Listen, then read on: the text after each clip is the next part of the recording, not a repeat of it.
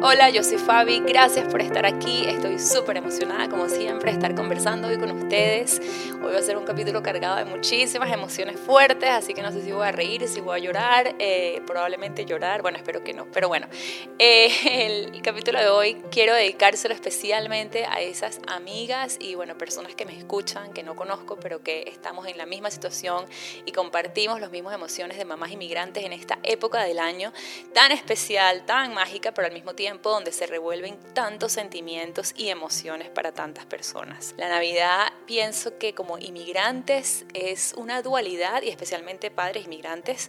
es una dualidad increíble entre querer hacer esa Navidad súper mágica y especial y disfrutar con nuestros hijos estando súper presentes y todo, pero al mismo tiempo estando posiblemente extrañando el lugar donde crecimos y todos los recuerdos que tenemos en el lugar donde crecimos en esta época del año. Tanta familia extendida que ya no tenemos, tanto familia cercana que ya no estamos cerca todos los años en Navidad. El año pasado tuve la suerte de estar con mi familia, justamente hoy estaba llegando a México y fue un momento, bueno, o sea, se me paran los pelos así de acordarme lo emocionante que fue, porque pasé muchísimo tiempo esperando, porque por COVID estuvieron cerrados los aeropuertos en Australia por 2 años y pasé en total 3 años sin ver a mis papás y a mis hermanas, y el año pasado logré encontrarme con ellos, fue también mi suegra, bueno, fue un encuentro súper especial, pero bueno, este diciembre nos tocó distinto, nos tocó quedarnos en Sydney. En un momento de este año pensamos que íbamos a ir a Venezuela, entonces tengo como muchos sentimientos por lo que pudo haber sido, de que oye, podríamos estar ahorita ahí o podríamos haber ido en enero, que también fue un plan en un momento, pero no pasó, y creo que cada Navidad nos toca y nos agarra de una manera diferente. O sea, es como que tú no sabes en verdad cuántas emociones vas a tener esa Navidad y cómo vas a lidiar con esas emociones, porque cada año es distinto. Quizás esas personas que tuvieron la suerte de este año encontrarse con su familia están teniendo unas Navidades diferentes, los sentimientos son otros, los vieron hace poco, se sienten tranquilos, pero hay personas que posiblemente han tenido la suerte de encontrarse. Entonces, bueno, para cada persona inmigrante es diferente, todos lo llevamos de manera distinta. Yo lo que sí pienso es que sí nos podemos acompañar entre todas las mamás inmigrantes, sobre todo en los sentimientos que les digo, tratar de mantener esa dualidad entre lidiar y aprender a lidiar con nuestras emociones para al mismo tiempo poder estar presentes y disfrutar de nuestra Navidad en familia. Porque lo que pasa y está conectado con el tema de crianza consciente, si se recuerdan de un capítulo que conversamos acerca de las bases, creo que era el capítulo 1,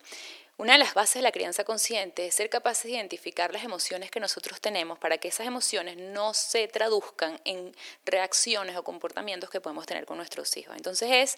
todo esto está relacionado a un camino en el que queremos poder estar más presentes para ellos y al mismo tiempo poder que nuestras emociones no sean responsables de actitudes o de respuestas que tengamos en esos días donde estamos cargadas y con todos estos sentimientos que estaba diciendo antes en la cabeza. Entonces, en base a eso y pensando en esto y pensando como siempre en nuestros hijos y en poder trabajar en todas estas cosas personales que estamos tratando de trabajar todos los días,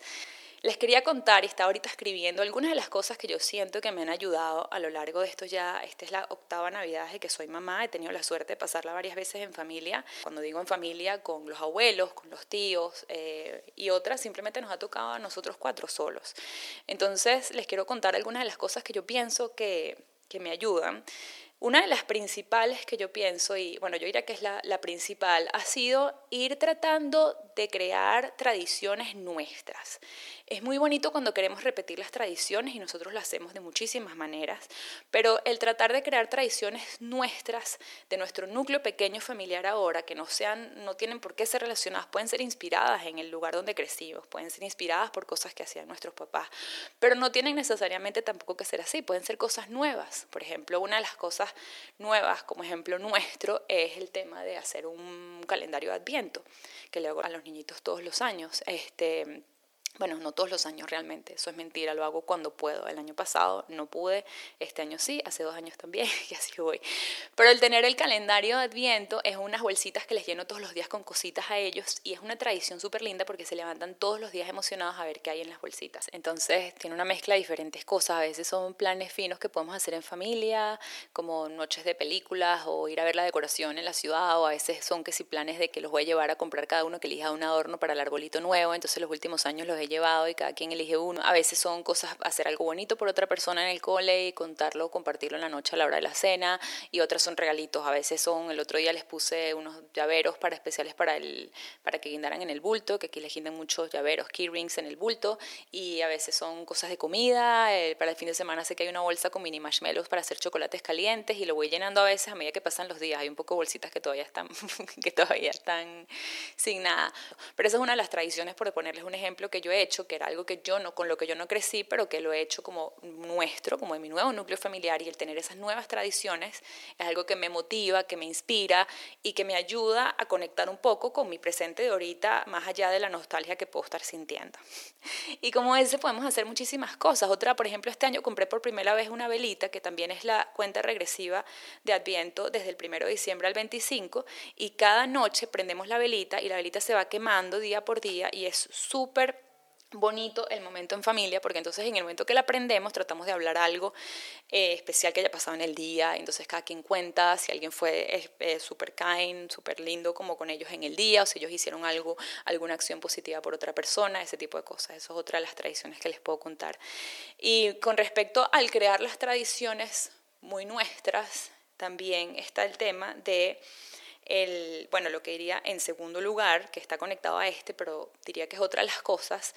es el disfrutar el lugar donde estamos. El fin de semana, por ejemplo, me pasó, y escribí un post en Instagram de eso, me pasó que queríamos hacer la comida tradicional venezolana, que se llama hallacas, y es lo máximo, me encanta, y lo hemos hecho prácticamente todos los años, y sobre todo me encanta que los niñitos vean como esas tradiciones y todo. Lo hicimos hace un año en México, por suerte, con mis papás y con mi hermana y mi cuñado. Bueno, en fin, este año simplemente nos dimos cuenta que no estábamos como con el humor y como con el mindset de hacer eso ese día, que más bien nos íbamos a poner todos nostálgicos. Pasan muchas cosas este mes también familiarmente que nos mueven mucho. Bueno, entonces tomamos la decisión de simplemente disfrutar la ciudad donde estamos, ir a pasear, ir a ver las decoraciones de Navidad. Agarramos un ferry, que aquí en Sydney te puedes mover súper fácil de un lado al otro de la ciudad en ferry, y es una experiencia divina que a los niñitos les fascina. Otra de las cosas que siento que me ayuda mucho en estos momentos es recordar el porqué, el recordarnos por qué estamos aquí, recordarnos los motivos, tratar de partir siempre del agradecimiento, es decir, que bueno, las oportunidades que tengo, el lugar donde estoy, los amigos que he hecho en el lugar donde estoy. Y ese recordar es importante como inmigrante siempre para el manejo de todas las emociones, pero también y más que todo en esta época que tanto extrañamos y que se mueven tantos recuerdos del lugar donde crecimos. Y bueno, y por último, yo diría que otra de las cosas que a mí personalmente me ayuda mucho en esta época es el tema que mencioné antes, de ser como compasiva conmigo misma y darme cuenta. Yo uso mucho el término de consentirme a mí misma, y desde siempre lo he usado en momentos donde siento que necesito como extra compasión, lo hago yo misma. Y puede ser, mira, sabes que voy a parar de trabajar ahorita porque yo trabajo por mi cuenta y tengo la suerte, entonces voy a ir a tomarme un café con una amiga y eso es lo que necesito ahorita. O puede ser simplemente sacar 5 minutos y hacer una meditación, que es algo que disfruto mucho, que me hace como devolver mi perspectiva y pensar con más claridad y estar más tranquila. Las clases que voy de yoga también me ayudan muchísimo, un estudio que voy donde hago diferentes clases, y siento que esa parte de hacer ejercicio, a pesar de que estoy full, he tratado de mantenerla porque sé que me ayuda, y es como recordarnos y ser compasiva, decir, bueno, aceptarlo, hablar como con nosotras mismas y tener esa conversación de, bueno, estamos sintiendo estas emociones en Navidad. Y es una combinación loquísima, porque yo de verdad este año tengo mucha emoción con el plan. Vienen unos amigos a visitarnos para el 24, que es cuando nosotros celebramos tradicionalmente la noche del 24,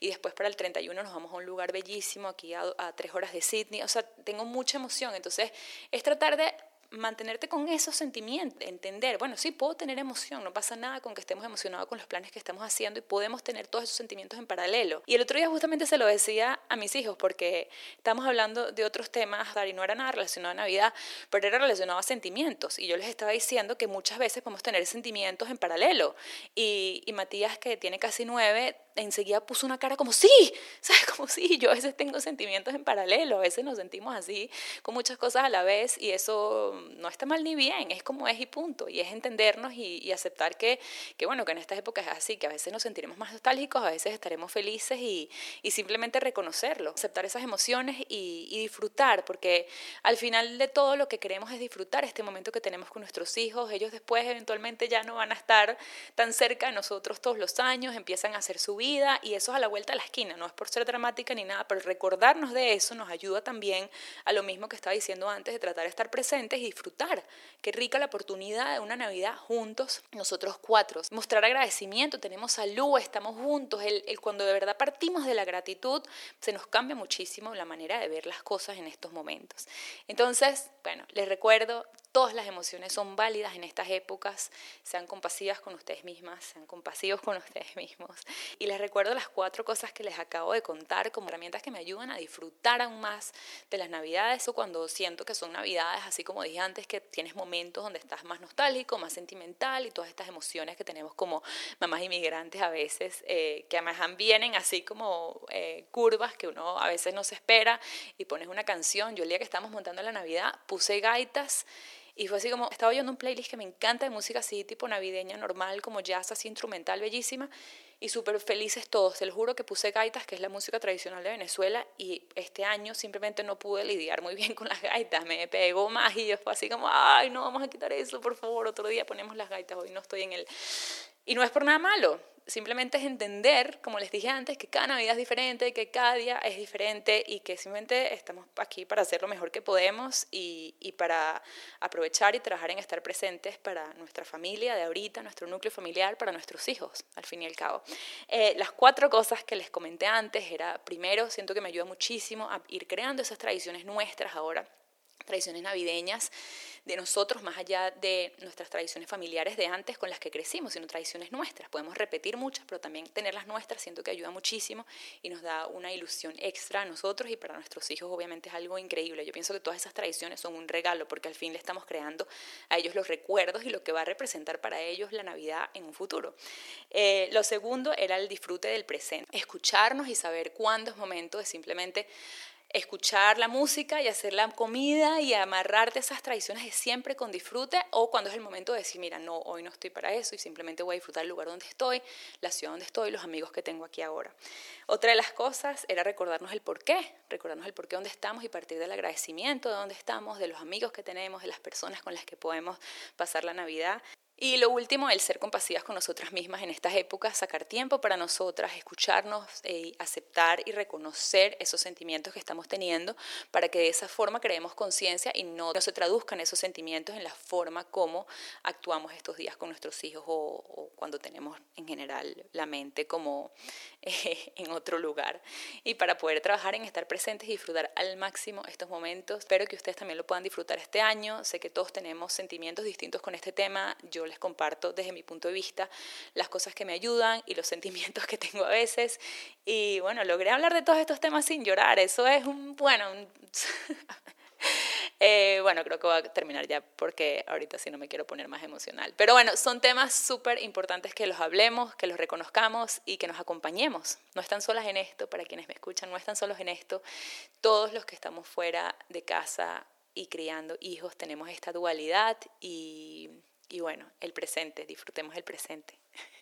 Nos vemos la próxima vez. Voy a estar de vacaciones por las próximas 3 semanas. Vuelvo en enero con el siguiente, y les quiero contar en enero de los mejores libros de parenting que me leí este año. Es súper interesante porque de verdad me leí unos libros que me marcaron muchísimo, en los cuales he trabajado mucho este año y los quiero compartir con ustedes. Que pasen una súper feliz Navidad, especial en familia, estén donde estén y con quien estén.